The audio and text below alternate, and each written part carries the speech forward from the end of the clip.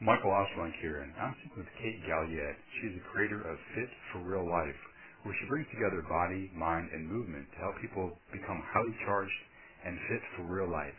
She coaches clients in person, online, and through her foundational strength mobility program, the Unbreakable Body. Her book, The Movement Manifesto, has helped people around the world become better caretakers of their bodies. She holds a BS in exercise science and has worked as a fitness professional for 14 years. How you doing, Kate?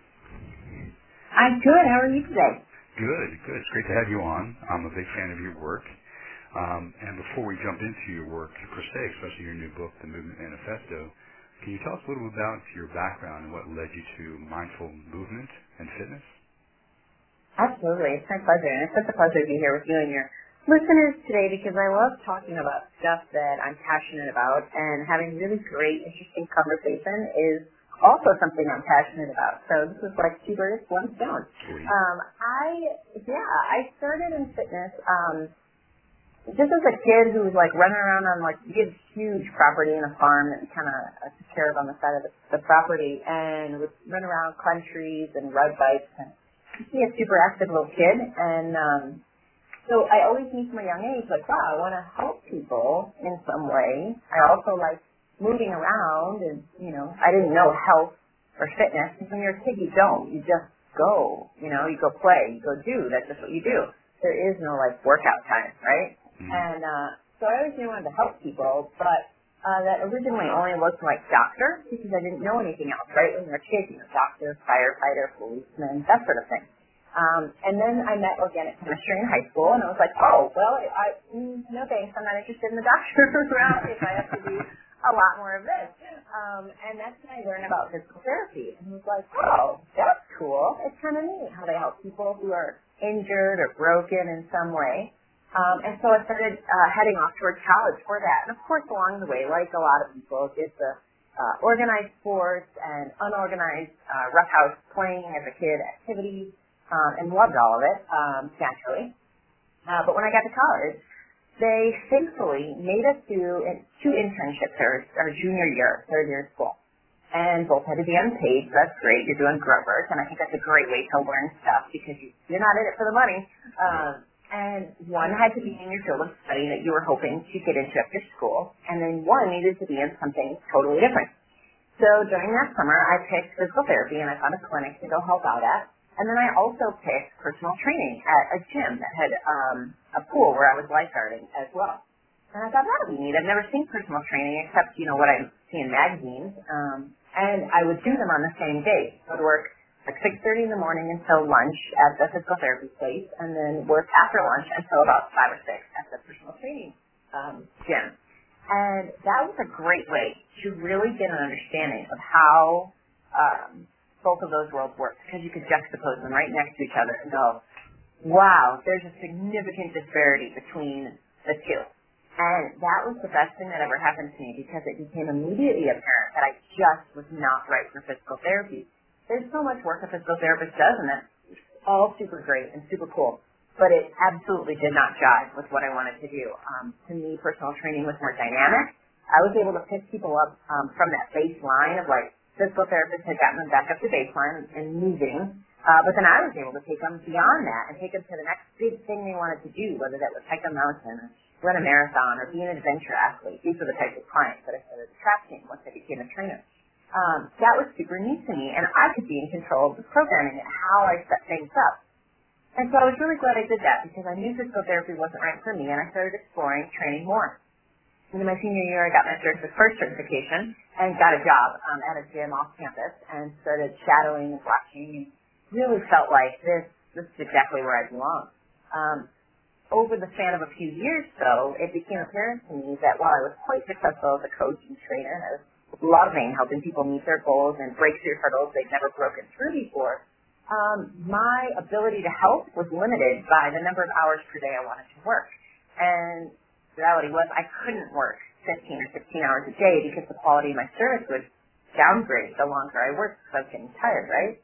And that's when I started thinking about writing online and writing coaching programs that people could buy around the world, and someday writing a book, which has now become a reality in my world. because those are all things that I don't have to be there physically in the moment to help deliver them in terms of service. And so now I've taken this whole coaching thing for myself and created a variety of outstreams so that people can pick it up wherever they need it. And while I can work with people in person and online, one-on-one, I also can help people who I would never get to, who are on the other side of the world in a totally different time zone. And that's where I've led myself to today, having these programs of books and so much writing and interacting online. I feel so grateful that we have an online world that we can live in to do that, even though it brings with it numerous challenges for connectivity and overstimulation and not being mindful. It does allow me to help people clear the hurdles in their life and be really intentional with the kind of life they're living. You know, so I appreciate it. Yeah, both in the introduction to you just mentioned your Unbreakable Body, your mobility and strength training program, which you do online. I'll actually like you to tell us a little bit more about that program. But before you do, as someone who's shadowed a PT and also been a personal trainer, retrospectively, what do you see as the limitations in both the PT paradigm, from your newfound knowledge of having worked in the field for 14 years, and even the limitations of the personal training paradigm? Absolutely. Well, and there are definitely limitations to both. And physical therapy has gone through a radical shift over the last couple of years. One, they require a ton more schooling now, which is both good and bad. It depends on what kind of schooling the person's getting, right? What I found challenging for the longest time with physical therapy was everything seemed like outdated, and we were getting more and more knowledge about when to use ice and when not to, using neural control drills to help regain joint range of motion and mobility. I was able to study and read this online just by being an explorer of movement and going, I'm curious as to why that could possibly be. Let me go look up some other smart people who are talking about it and then try it out on myself and see if it works. I would get clients from physical therapy clinics who I was surprised they hadn't done a lot of these things already. And of course, that's not all clinics, right? Not every hairdresser is the same quality. Not every doctor is the same quality. So of course, clinics independent, but I found it was limiting that they had to discharge them at a certain point if insurance wouldn't cover them. And they could only do certain things based on what the person's insurance could do for them. And once they got back to baseline, that was it. It was time to leave physical therapy. And I just didn't want that to be the end of my scope of ability to help somebody. Now, the limitation of personal training, though, is you can't do a lot of the things that are hugely helpful that a physical therapist can do because it's against the law. Like, you're not supposed to be doing a lot of the treatments that a physical therapist is licensed to do because a personal trainer doesn't have the same licensing that a physical therapist does. And so a smart trainer has to build their network of what physical therapists you know in cities around the country, depending on where you live and work and how you work, that you can refer out to. Who else do you have within your network with massage therapists, or if you're into naturopathic stuff, or if you're into functional medicine stuff, or whatever. You have to build out your network because there is a limitation of you are not allowed to do these X, Y, and Z treatment protocols because it's not something you're licensed to do. So the smart trainer can become someone who builds their network, and the smart physical therapist hopefully is connecting with a personal trainer as well to get them to somebody who's intelligent, to take care of their patients once they've been discharged from physical therapy. Nice. Excellent. So tell us a little about the Unbreakable Body, your mobility and strength training program. Yeah. So it's my pleasure because it's one of my favorite things in the world because it's to some of the people who help. So I knew I never wanted to make a program that was a strict template because so much of my in-person coaching was really looking at exactly what that person is showing up as today, where their limitations are, where their areas for opportunity are, what they're already doing really well, and how we can capitalize on that. And I sort of wanted to create something that customized to the person, but I didn't know how to do that years and years ago. And thankfully, over the last few years, this thing grew into a reality where when somebody becomes a member of the Unbreakable Body, which is truly a foundational strength and mobility program, it's not meant to be a program that gives you your one-arm handstand, but it certainly could be the program that keeps you injury resistant while you train for that one-arm handstand. It's meant to meet you where you need to be met. And so the first thing you do is take an assessment that I created for the program. And based on your data that you input into the computer for your assessment, there's a whole algorithmic back-end thing that happens, and you are then given a customized 12-week program. based on the 6 pillars of an unbreakable body. And those 6 pillars are from the ground up: strong feet, strong glutes, hip stability, strong torso, postural strength, and scapular stability. And you get programming to help you make all of those areas as mobile and durable and strong as you might need them to be. And based on that assessment, you'll get various levels of programming for each of those 6 pillars, and then be advanced forward over the course of 12 weeks. At the end of 12 weeks, somebody can reassess and get a new program. And so I really like how it can grow with you based on where you're at in your sports season, or if you're brand new to exercise after a debilitating disease that might have happened in your life, or an accident of some kind, or picking up and supporting somebody who already is a high-end athlete but really needs something to kind of round off the edges and make sure that they're covering the gaps that sit out in the perimeter where you tend not to want to look, and you go, oh, I'm fine, my shoulders don't hurt, I'm good, I can skip that mobility work or the neural control work or whatever. The Unbreakable Body makes sure that you don't, and it fills in all of those little gaps. And truly, we have people who are brand new, dealing with debilitating limitations in the program, and we've got people all the way up near the Olympian level who are, using it as supplement to the rest of their strength and conditioning for their actual sport. And that's what I really like about the Unbreakable Body, because I don't want everyone to feel like they have to fit into a template, because none of us fit in a template. And it gives you the space to not have to fit something that doesn't actually fit you. That's great that it's so individualized and stage-based. A question for you. You mentioned working with athletes, all the way up to Olympic athletes, and then I'm guessing you had guys and gals as you fell off the couch for the first time. With your background in sports, do you find athletes, no matter how good of a quote-unquote shape they are and skilled at their particular sport, that in many cases their movement is quite restricted and limited and leads to a lot of the injuries that they face because of poor biomechanics? Athletes are really great at hiding their limitations because they've figured out how to get really good at using what they're good at. And so they could have some biomechanical issues. I think I'm thinking of some of my collegiate football players right now. And to get them to do basic movement patterns, so if someone doesn't know what a movement pattern is, it's kind of a way to classify like types of movement, like pushing and pulling and rotating and hinging, and gait is a pattern.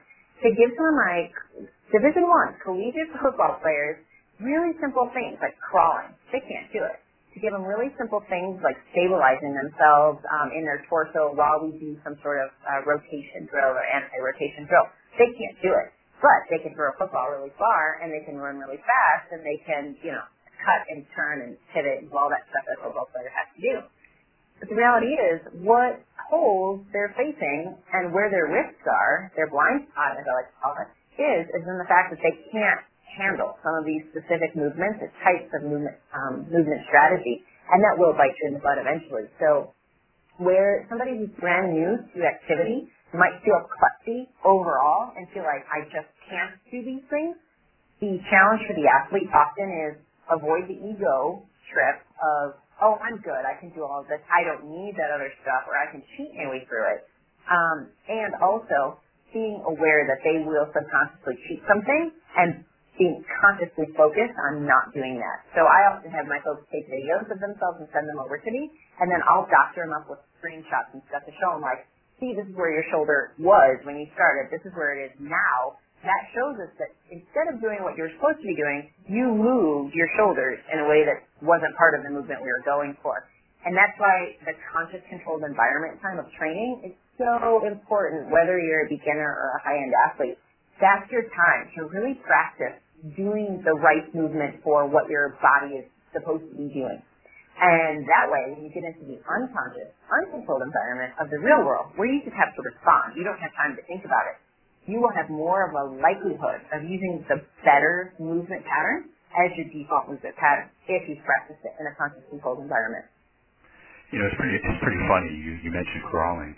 This last fall, this is now 2016, so 2015, I did 5 days of training in MoveNet. And you start with crawling, walking, running, lifting, carrying, and climbing. Very basic movements. And as skilled as majority of people in our program were, they were very athletic, just some of the basic movements proved challenging, including for myself, some of the crawling exercises And even the running, like I discovered in that running exercise, that I don't run right. No wonder I have knee problems and ankle problems and lower back problems. Yeah. And I have to imagine that, you just teaching people back to the basics, it's quite eye-opening for them to realize that, they've been doing it, quote-unquote, wrong based on gravity and biomechanics all these years.